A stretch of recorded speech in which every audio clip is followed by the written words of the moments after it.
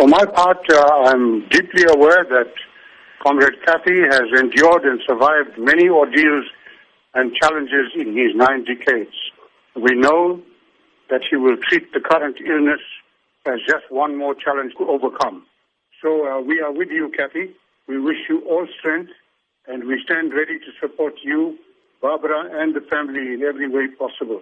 And we wish you speedy recovery.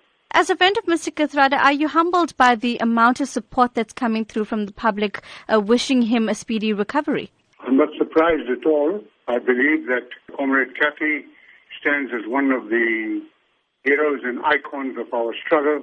He has served in his 87 years of life. He has been in the service of the struggle from the age of 12. He has endured all these hardships of the struggle against apartheid.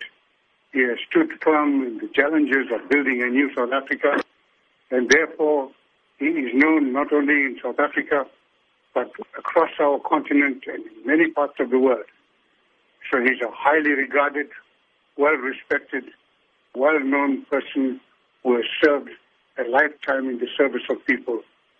The messages that are coming through are an expression of that deep attachment, respect, and admiration that people owe him from around the world.